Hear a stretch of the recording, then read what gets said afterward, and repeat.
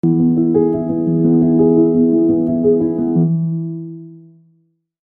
semana pasada iniciamos nuestra serie nueva titulada La Historia Continúa. La Historia Continúa. Y estamos hablando de que lo que Jesús empezó sigue hasta el día de hoy. Y estamos estudiando el libro de los Hechos, escrito por el doctor Lucas. Y Lucas escribió el Evangelio de Lucas y ahora escribe el libro de los Hechos. Y él nos dice, ¿verdad?, lo que Jesús empezó, pero no lo que terminó, porque sigue obrando el día de hoy. En El Paso, en San Antonio, en Chihuahua, Dios sigue obrando. Entonces hoy vamos a hablar del capítulo 2 y es el Espíritu Santo nos mueve, o el Espíritu Santo nos impulsa. En 1982, julio, para ser preciso, en la ciudad de Los Ángeles, California, un señor llamado Larry Walters se le metió una idea medio loca. Él compra 45 globos enormes, de esos que se expanden así grandes, ¿verdad? Y los llena de helio. Y amarra cada uno de esos 45 globos a una sillita que tenía de jardín, ¿verdad? Los amarra. Y luego él se sienta en la silla de jardín con unos sándwiches, unos refrescos y un rifle de postas. Y le dice a su esposa: a ver, suelta los globos.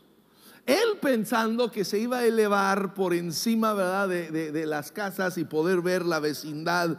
Y luego iba a disparar con el rifle de postas y reventar alguno de los globos y volver a bajar al piso, ¿verdad? Pero como tenía tantos globos llenos de tanto helio, de repente cuando su esposa suelta esos globos, ¡fum!, se dispara para el cielo, se eleva 16,000 pies al aire, casi 5 kilómetros de altura. Estaba tan alto, tan arriba, que los aviones que estaban aterrizando en el aeropuerto internacional de Los Ángeles, LAX, lo vieron y lo reportaron a la torre de control. Oye, hay un señor en una silla acá volando.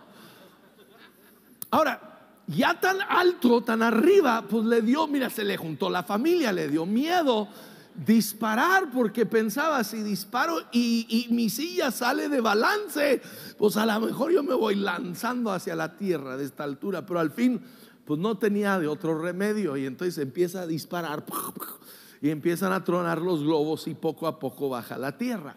Obviamente en cuanto bajó lo arrestaron, ¿verdad?, lo multaron. Anda volando sin licencia, ¿verdad? Pues, y un reportero se acerca con él y pregunta: oiga, señor Larry, ¿por qué hizo eso? Y su respuesta fue muy sencilla. Dijo: estaba cansado de solo estar sentado. Ahora, el Espíritu Santo quiere venir a tu vida y a mi vida, porque ¿cuántos estamos cansados de solo estar sentados en la iglesia? Cansados de solo venir los domingos a sentarnos a oír una predicación, a oír a que nos digan algo. Y queremos algo en nuestra vida que nos mueve. Y el Espíritu Santo quiere venir a movernos, porque el estar sentado nada más llega a ser sumamente aburrido. Yo lo sé, tengo experiencia en el tema, ¿eh? En mi carrera deportiva, mi excelente carrera, yo era banca derecha y de ahí no me movía. ¿Y qué sucede? Te aburres. ¿Y qué haces? Abandonas el equipo. Es lo que hice. Dios no quiere que tú y yo abandonemos su iglesia. Él no quiere que vivamos una vida cristiana aburrida. Él quiere, por medio del Espíritu Santo, venir a soplar vida en nosotros. Entonces eso nos lleva al capítulo 2. Dice: cuando llegó el día de Pentecostés, estaban todos juntos en el mismo lugar. Parece como que se está repitiendo ahí, aquí otra vez, perdón, estoy tapando el versículo para los de los campus, ¿verdad?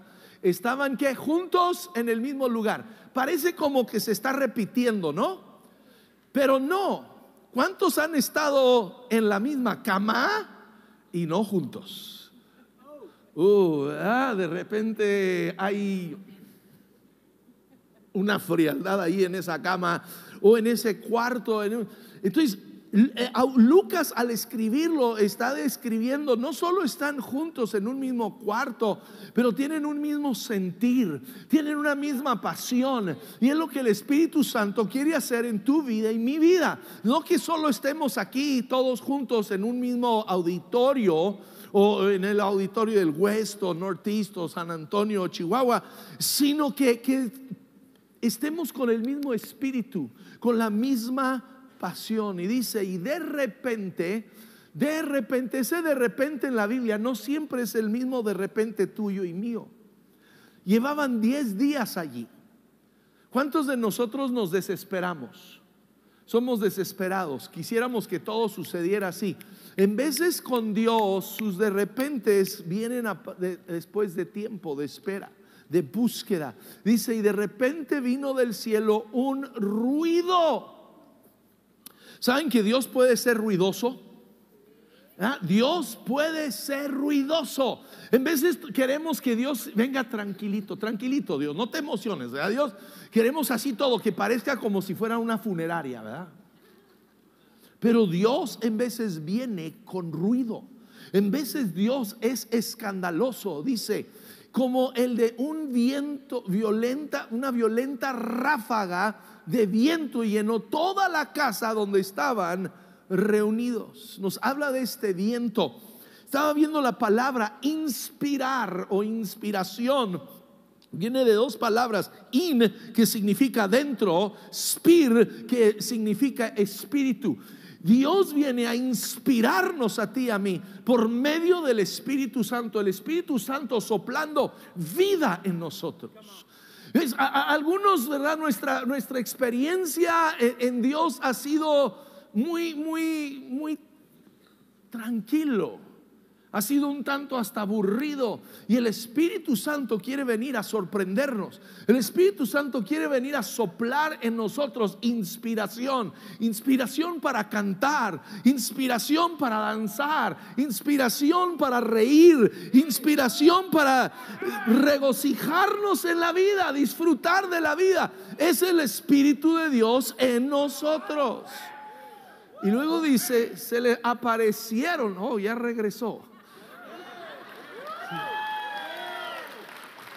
Se le aparecieron entonces unas lenguas como de fuego, que se repartieron y se posaron sobre cada uno de ellos.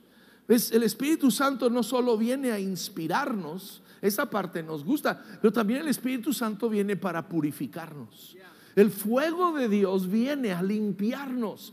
El Espíritu Santo viene a traer convicción en nuestras vidas, convicción de pecado, para que llevarnos al arrepentimiento. No es porque Dios está enojado con nosotros, es porque Dios quiere limpiarnos y sacar toda la suciedad de nuestra vida por medio del Espíritu Santo. Y dice, y todos, digan conmigo, todos fueron llenos del Espíritu Santo y comenzaron a hablar en diferentes lenguas según el Espíritu les concedía expresarse. Ahora, vemos en el Antiguo Testamento cómo el Espíritu de Dios vendría sobre individuos. Vendría sobre Sansón y le daría un poder sobrenatural. Vendría sobre Samuel y empezaría a profetizar. Vendría sobre diferentes personas. Pero aquí algo ha cambiado. Ahora que Jesús ha muerto, ha resucitado y está a la diestra del Padre, Él derrama el Espíritu Santo sobre sobre todos, y esos todos nos incluye a ti y a mí. Tú y yo somos parte de ese todos. ¿Ves? Ese todos en el griego y en el hebreo significa todos. Sí. Y fueron llenos del Espíritu Santo y comenzaron, dice, a hablar en diferentes lenguas según el Espíritu, dice, les daba. No era según ellos habían estudiado, se habían preparado. Era el Espíritu Santo empieza a hablar a través de ellos en idiomas que ellos nunca habían estudiado. Es una evidencia del Espíritu Santo en la vida de un hombre, de una persona. Tú y yo podemos el día de hoy tener esta experiencia, tener esta manifestación del Espíritu en nuestra vida si lo anhelamos y lo buscamos. Es poderoso en la oración, es poderoso en la adoración. Y dice, y estaban de visita en Jerusalén judíos piadosos procedentes de todas las naciones de la tierra. ¿Ves? El día de Pentecostés era una celebración judía. Habían celebrado 50 días antes la Pascua, cuando Jesús fue el Cordero de Dios sacrificado por nosotros. 50 días después tienen otra fiesta, una celebración llamado Pentecostés. Y en este día, 50 días después de la muerte y resurrección de Jesucristo, aquí está, reunidos en Jerusalén, personas que han venido de todas partes del mundo. Y me voy a brincar varios versículos porque da una lista larga de las naciones y el tiempo se me acaba. Dice, y al oír aquel bullicio, se agolparon y quedaron todos pasmados, porque cada uno los escuchaba hablar en su propio ¿qué? Idioma. Es el Espíritu Santo remueve barreras. El Espíritu Santo viene a remover barreras. Hasta este momento en la historia humana, los judíos pensaban que la salvación era exclusivo para ellos.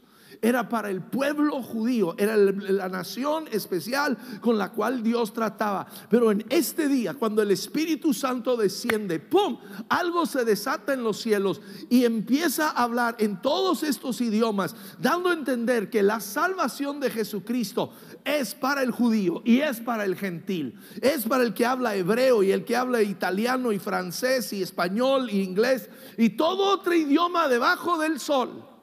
El Espíritu Santo viene a revelar a Cristo a todo el mundo. Y dice, desconcertados y maravillados, dice, ¿no son galileos todos estos que están hablando? Entiende, culturalmente los galileos eran como los primos que vienen del rancho, ¿ok?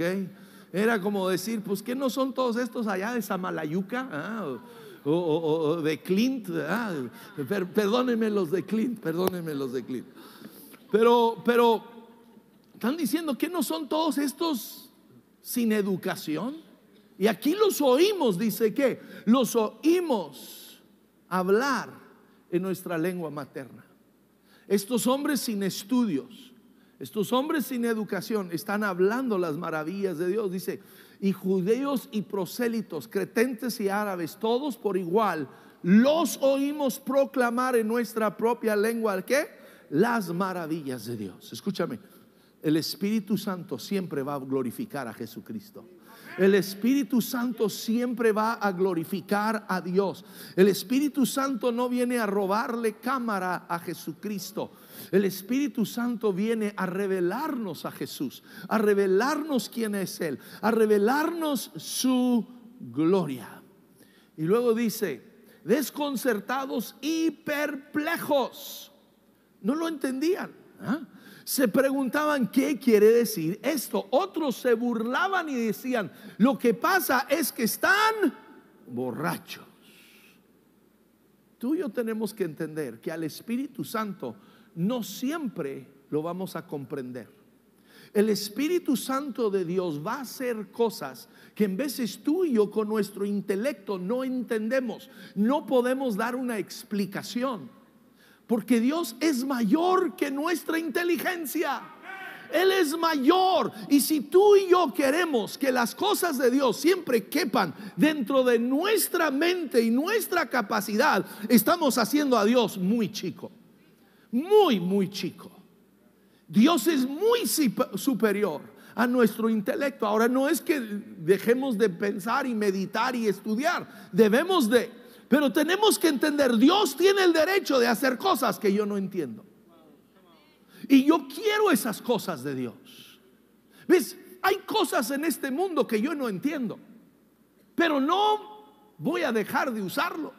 Yo no entiendo el poder atómico. No lo entiendo, no se los puedo explicar. No entiendo ni la electricidad de mi casa, pero lo uso.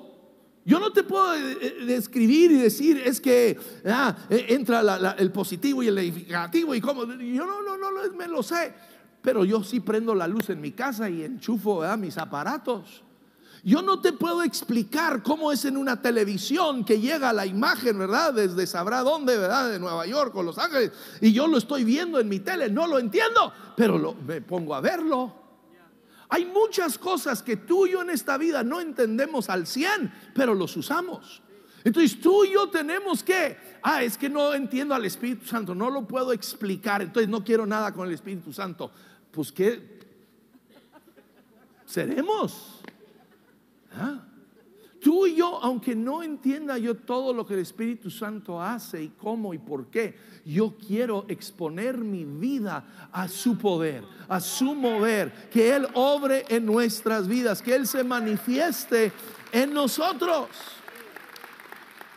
Ahora dice, entonces Pedro con los 11 se puso en pie y dijo a voz en cuello: déjenme explicarles lo que sucede. Presten atención a lo que les voy a decir. Entonces Pedro aquí se para empezar a explicarles. No están borrachos, déjales digo lo que está sucediendo. Pero lo que vemos aquí es la obra del Espíritu Santo en Pedro, que el Espíritu Santo nos da poder a ti, a mí, para ser testigos de Jesús. Es el poder porque ves, este Pedro 50 días antes había negado a Jesús en frente de una barrendera, una muchachita de unos 11, 12 años de edad que estaba barriendo y dice: tú eres uno de ellos. Y Pedro: no, yo no sé, yo.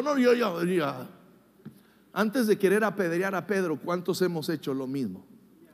¿Cuántos, si somos honestos? Y pues si hay un lugar donde vamos de ser honestos es la iglesia. ¿Cuántos en alguna vez nos hemos acobardado de decir que somos cristianos? Yo sí. No diga amén, no es bueno, es una mala. Pero el Espíritu Santo viene para darnos el valor de proclamar el nombre de Jesús.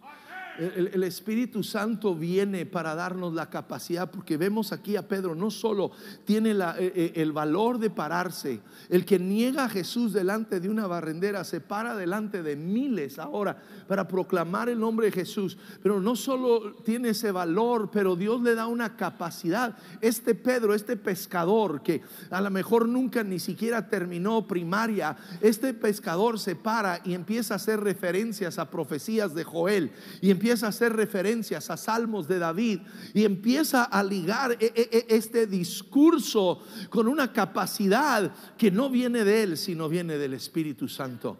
Y el Espíritu Santo quiere venir a darte a ti, a mí, las palabras. ¿Cuántos han pensado: es que no sé qué decir? ¿Qué decir?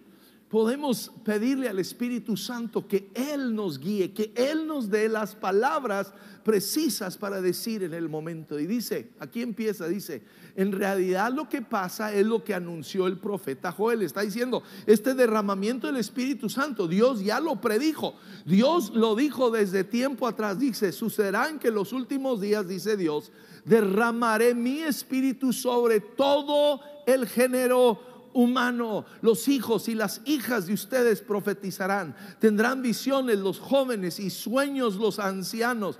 En esos días derramaré mi espíritu aún sobre mis siervos y mis siervas, y profetizarán. Es lo que está declarando el Espíritu Santo. Es para todos. Es para todos, no importa la edad. Es para los ancianos y es para los pequeños. Es para todo nivel socioeconómico. Es para toda raza, para toda nacionalidad. El Espíritu Santo es para todos. Y el Espíritu Santo el día de hoy es para ti y para mí. Tú y yo tenemos que reconocerlo. Este poder de Dios, hoy tú y yo podemos tenerlo. Dice: pueblo de Israel, escuchen, este Jesús de Nazaret fue un hombre acreditado por Dios ante ustedes con milagros, señales y prodigios. Dice, los cuales realizó Dios entre ustedes por medio de él, por medio de Jesús. Como bien lo saben, este fue entregado según el determinado propósito y previo conocimiento de Dios. Pedro le está diciendo, la muerte de Jesús ya estaba predestinado, ya estaba predicho por Dios. No sucedió, no es algo que sorprendió a Dios. Tú y yo tenemos que saber que Dios sabe lo que viene por delante. Nada sucede sin que Él lo permita. Y dice, entonces tú y yo tenemos que ver que la muerte de Jesús es su victoria. Entonces para el judío, el hecho de que Jesucristo lo clavaron a una cruz, para el judío, él como que eso le tapa el cerebro y dice, él no puede ser el Mesías. Lo clavaron a una cruz, murió. Para el griego también eso es, pero tenemos que entender, ves, Jesús en su muerte, escúchame bien, a Jesús no lo tomaron, él se entregó. Cuando llegaron allí al huerto del Edén y preguntaron, ¿dónde está Jesús? Y él dijo, yo soy. Dice la escritura que al declarar yo soy, todos los soldados cayeron al piso. Él pudiera haber salido corriendo, pero permaneció, quedó para que se incorporaran de nuevo, porque él estaba entregando su vida. En ese momento, ¿verdad? En ese momento Pedro saca una espada, ¿verdad? Y se cree torero y le tumba la oreja a uno. Y Jesús en ese momento extiende su mano y lo sana. Él le dice a Pedro, yo puedo llamar a una legión de ángeles para librarme, pero no, es mi hora, es mi tiempo. Él se entrega. Cuando él va cargando la cruz rumbo al Calvario y ve las mujeres que están llorando, les dije, no lloren por mí, lloren por ustedes, por lo que viene, pero por mí no lloren. Y en la cruz, él está extendiendo salvación al que está a su lado. A un ladrón le dice, hoy estarás conmigo en el paraíso. Allí clavado en la cruz, él está declarando perdón sobre los que están presentes, diciendo, Padre, perdónalos. Y allí él está atendiendo asuntos personales, diciéndole a Juan, cuide a mi jefita, ¿okay? Me la cuidas, que yo me voy. La muerte de Jesús fue la victoria de Jesús, por lo cual él mismo allí declaró, consumado es, ha terminado, la victoria ya es mía, el diablo ha sido derrotado. Pero luego él les dice, por medio de gente malvada, ustedes, ¿okay? Ya me imagino Pedro, ustedes lo mataron clavándolo en la cruz. Tú y yo tenemos que reconocer que tú y yo matamos a Jesús. Tú y yo. No fueron los romanos.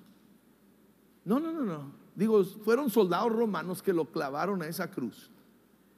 No fueron los judíos. Yo sé que los judíos han sufrido a través de los siglos, porque mucha gente odia a los judíos porque mataron a Jesús. No, tú y yo matamos a Jesús. Mi pecado llevó a Jesús a la cruz. Tu pecado llevó a Jesús a la cruz. No fueron los judíos, no fueron los romanos. Tú y yo, nuestro pecado lo clavó a esa cruz. Pero escúcheme, hay esperanza. Dice, sin embargo, Dios lo resucitó, librándolo de la angustia de la muerte, porque era imposible que la muerte lo mantuviera bajo su dominio. Era imposible. Es el Espíritu Santo, el Espíritu de Dios resucita a Jesús de entre los muertos. Romanos 8:11 nos dice, si el Espíritu de aquel que levantó de entre los muertos a Jesús mora en nosotros, el que levantó de los muertos a Cristo Jesús vivificará también nuestros cuerpos mortales. Escúchame, tú y yo, al Espíritu Santo venir a nuestras vidas, la vida que resucita a Jesús de los muertos nos resucita a ti y a mí, nos da vida en Él. Y este Jesús, ¿cuántos Jesuses tenemos aquí? A ver, ¿cuántos se llaman Jesús? Levante la mano todo el que se llama Jesús. Todos los que su madre le puso Jesús. A ver, tiene que haber por lo menos una docena, 2, 3 por ahí. Aquí hay un Jesús, a ver, por ahí hay otro Jesús. A ver, acá hay otro Jesús, por ahí. Acá hay otro Jesús, acá. Ok, ¿saben qué? No son ustedes, porque dice, este Jesús, el que murió en esa cruz, fue enterrado y resucitó. Este Jesús, Dios lo resucitó, y de ello todos nosotros somos testigos.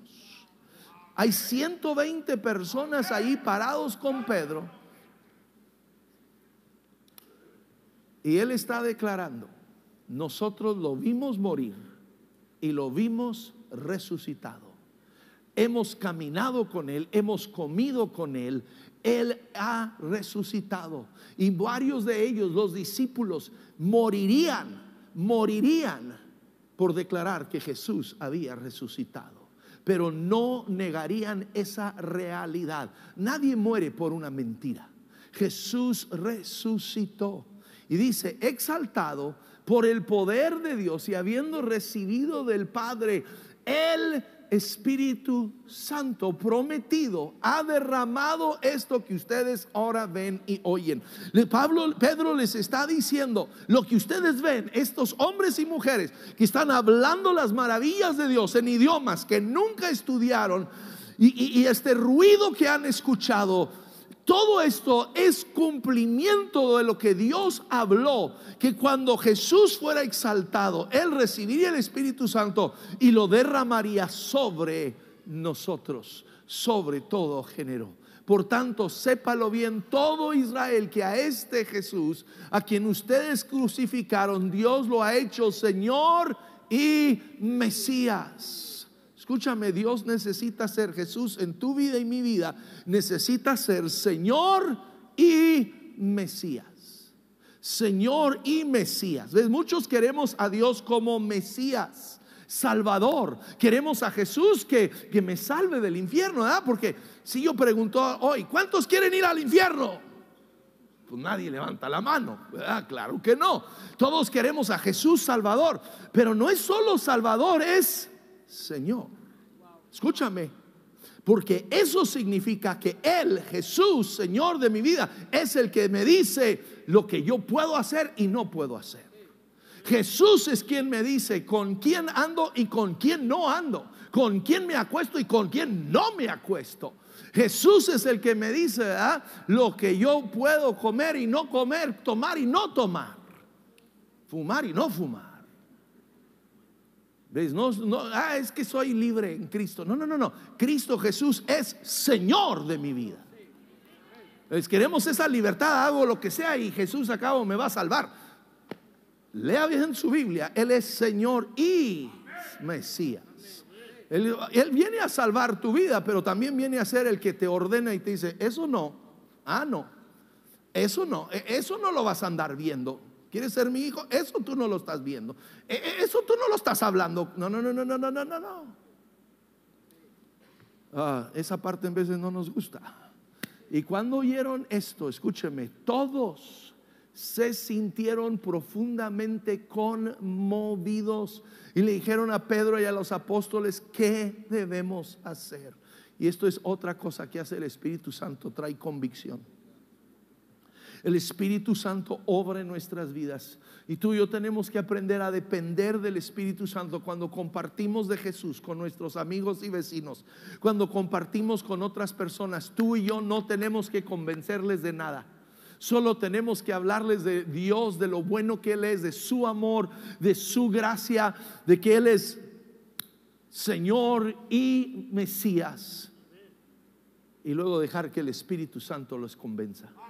El Espíritu Santo es el que los hace saber que necesitan de un Salvador. ¿Y qué les dice? ¿Qué tenemos que hacer tú y yo para ser salvos? Dos cosas les dice Pedro. Les dice: arrepiéntanse y bautícense en el nombre de Jesucristo. Es para ser salvos se requiere dos cosas. Uno es arrepentimiento. El ser salvos no es solo repetir una oración. Yo sé que guiamos a la gente en una oración, pero esa oración es en la esperanza que Dios obre en ellos internamente. Es más que una oración, habla de arrepentimiento. Arrepentimiento es dar un giro de 180 grados en nuestra vida. Y tú y yo estamos viviendo nuestra vida a nuestra manera. Yo soy el dueño de mi vida, yo hago con mi vida lo que quiero, ¿verdad? Yo tomo toda decisión en mi vida. Pero cuando yo vengo a Jesucristo, arrepentimiento significa, le digo: Dios, ahora tú mandas en mi vida. Tú mandas, tú me guías, tú me dices cómo vivir, y yo voy a vivir conforme a tu voluntad.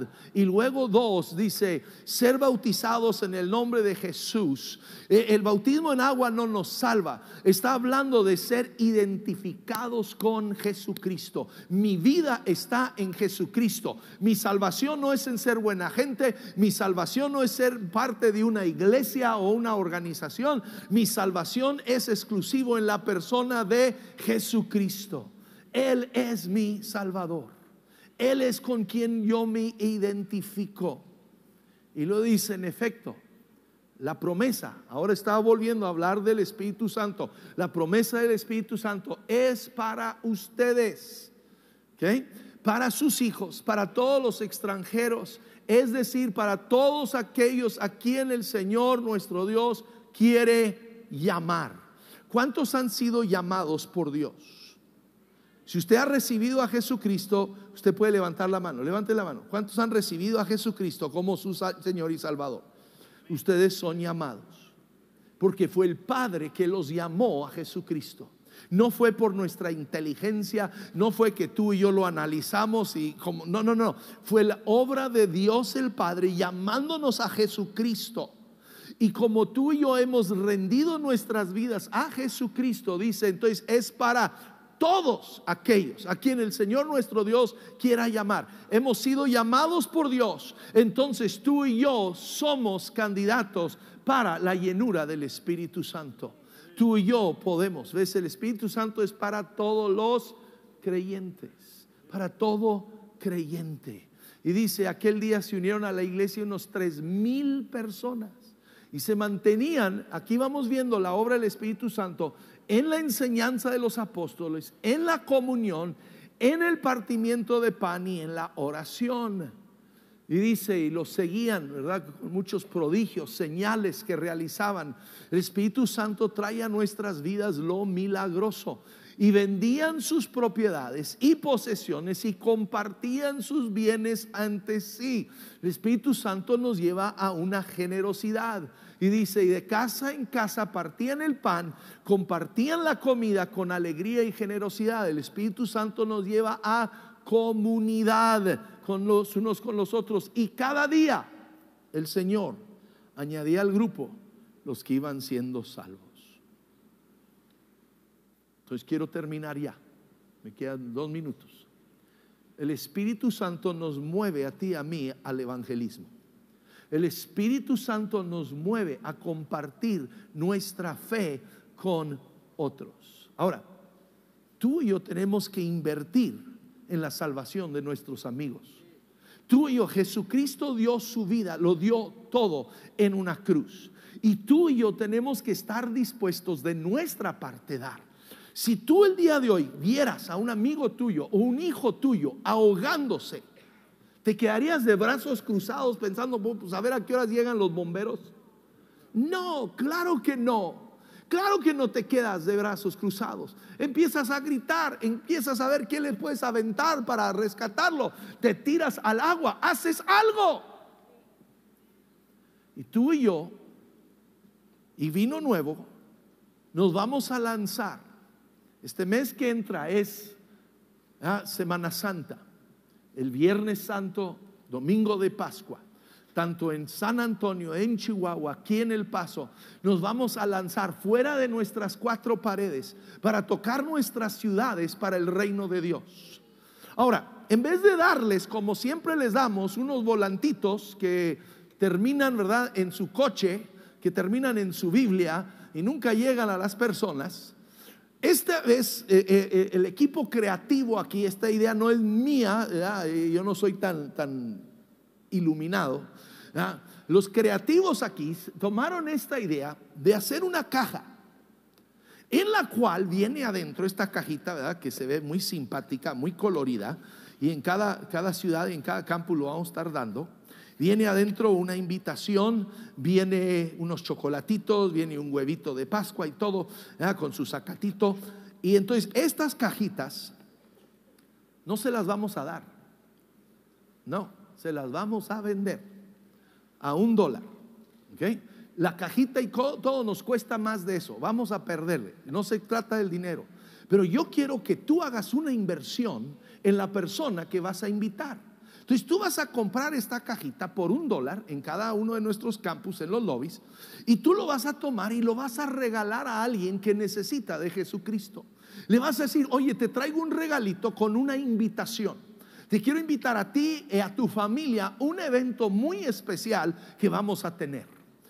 El paso va a ser el domingo de Pascua en el Don Haskins. Nos vamos a ir al Don Haskins, y vamos a llenarlo con miles de personas que necesitan de Jesucristo. En San Antonio van a estar en un teatro, se llama Little Carver Theater. Allí van a estar. Y en Chihuahua están en el Teatro de los Héroes. Y queremos llenar cada lugar con hombres y mujeres que necesitan escuchar de Jesucristo, que tal vez han oído de su religión, pero nunca han oído de la persona de Jesús y de un Salvador. Entonces, hoy queremos motivar en cada campus que tú y yo tomemos $1, $5, $10. Hoy en la mañana vino un hombre conmigo, él va a comprar 100 cajas. Él quiere 100 cajas para movilizarse, para invitar personas, para que conozcan de Jesucristo. Tú y yo, si Jesús dio su vida, ¿a poco no podemos dar $5? Y luego va a haber unas personas, ¿verdad?, con unas playeritas así, ¿verdad? No sé quién escogió el color, tiene que haber sido un amante del Club América, ¿verdad? Pero con el amarillo del Pollo América, van a estar allí en los lobbies vendiendo las cajitas para que usted se acerque, ¿ok? Y lleve cajitas para invitar. Y luego, ¿qué hace el Espíritu Santo? Pues el Espíritu Santo trae el arrepentimiento a la vida de las personas. Entonces tú y yo, al regalar estas cajitas, yo quiero que estés orando. Yo no quiero, bueno, ahí está, el pastor dijo, tenga, ahí está. No, tú vas a orar, Dios, les pido que tú muevas sobre el corazón de mi amigo que voy a invitar. Yo quiero, Dios, que tú muevas en su vida, que tú lo despiertes y lo traigas, que venga y que sea salvo. Es el Espíritu Santo que nos convence y es el Espíritu Santo que nos mueve a lo milagroso, milagros en las vidas nuestras y en las de nuestros conocidos. Y el Espíritu Santo nos mueve a la comunidad, nos hace querer estar con otros creyentes. Amigo, te quiero preguntar algo.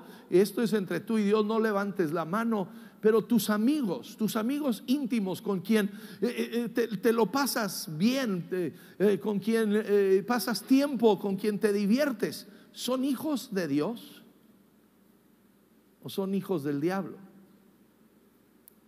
Porque hay de los dos. Y si tus amigos, tus mejores compas no son creyentes, tú necesitas una obra del Espíritu Santo en tu vida que te lleva a querer conectar con el cuerpo de Cristo, conectar con otros creyentes en comunidad. Y el Espíritu Santo nos mueve a la oración. El Espíritu Santo trae una frescura a la oración, una motivación a la oración. Y el Espíritu Santo nos mueve a la generosidad. Dice que le vendían sus propiedades para entregarlo a los discípulos. Tú y yo tenemos que ser movidos. Si tú y yo somos tacaños, agarrados, cuando se trata del reino de Dios, necesitamos pedir al Espíritu Santo que empiece a obrar en nuestras vidas, que Él empiece a ablandar nuestros corazones. Ahora, ¿qué quiero que tú y yo hagamos? Ya voy a terminar. Los de la alabanza pueden ir subiendo en cada campus. ¿Qué debemos de hacer? 1, Yo quiero que nos movamos al evangelismo, comprando estas cajitas, regalándolos a aquellos que sabemos que necesitan de Dios. Y luego dos, tú y yo, escúchame, esto es lo mayor que todo, aún más que comprar tus cajitas. Yo quiero que tú y yo empecemos a anhelar una llenura del Espíritu Santo en nuestra vida. Que tú y yo tengamos un hambre por más de Dios, que no estemos conformes, que tú y yo anhelemos más de su presencia, más de su poder, más de su vida en nosotros. Y hoy al final, en unos minutos vamos a terminar. Hoy al final, cuando terminemos, yo quiero invitarte, yo espero que todos ustedes se queden y pasemos al frente y queremos orar por ti. Si tú nunca has hablado en lenguas y deseas esa llenura del Espíritu Santo, el poder hablar en lenguas, queremos orar por ti. Tal vez tú ya oras en lenguas, pero has estado viviendo un tiempo de sequedad en tu espíritu. Queremos orar por ti, que Dios, que el Espíritu Santo sea de nuevo derramado en tu vida, en tu corazón.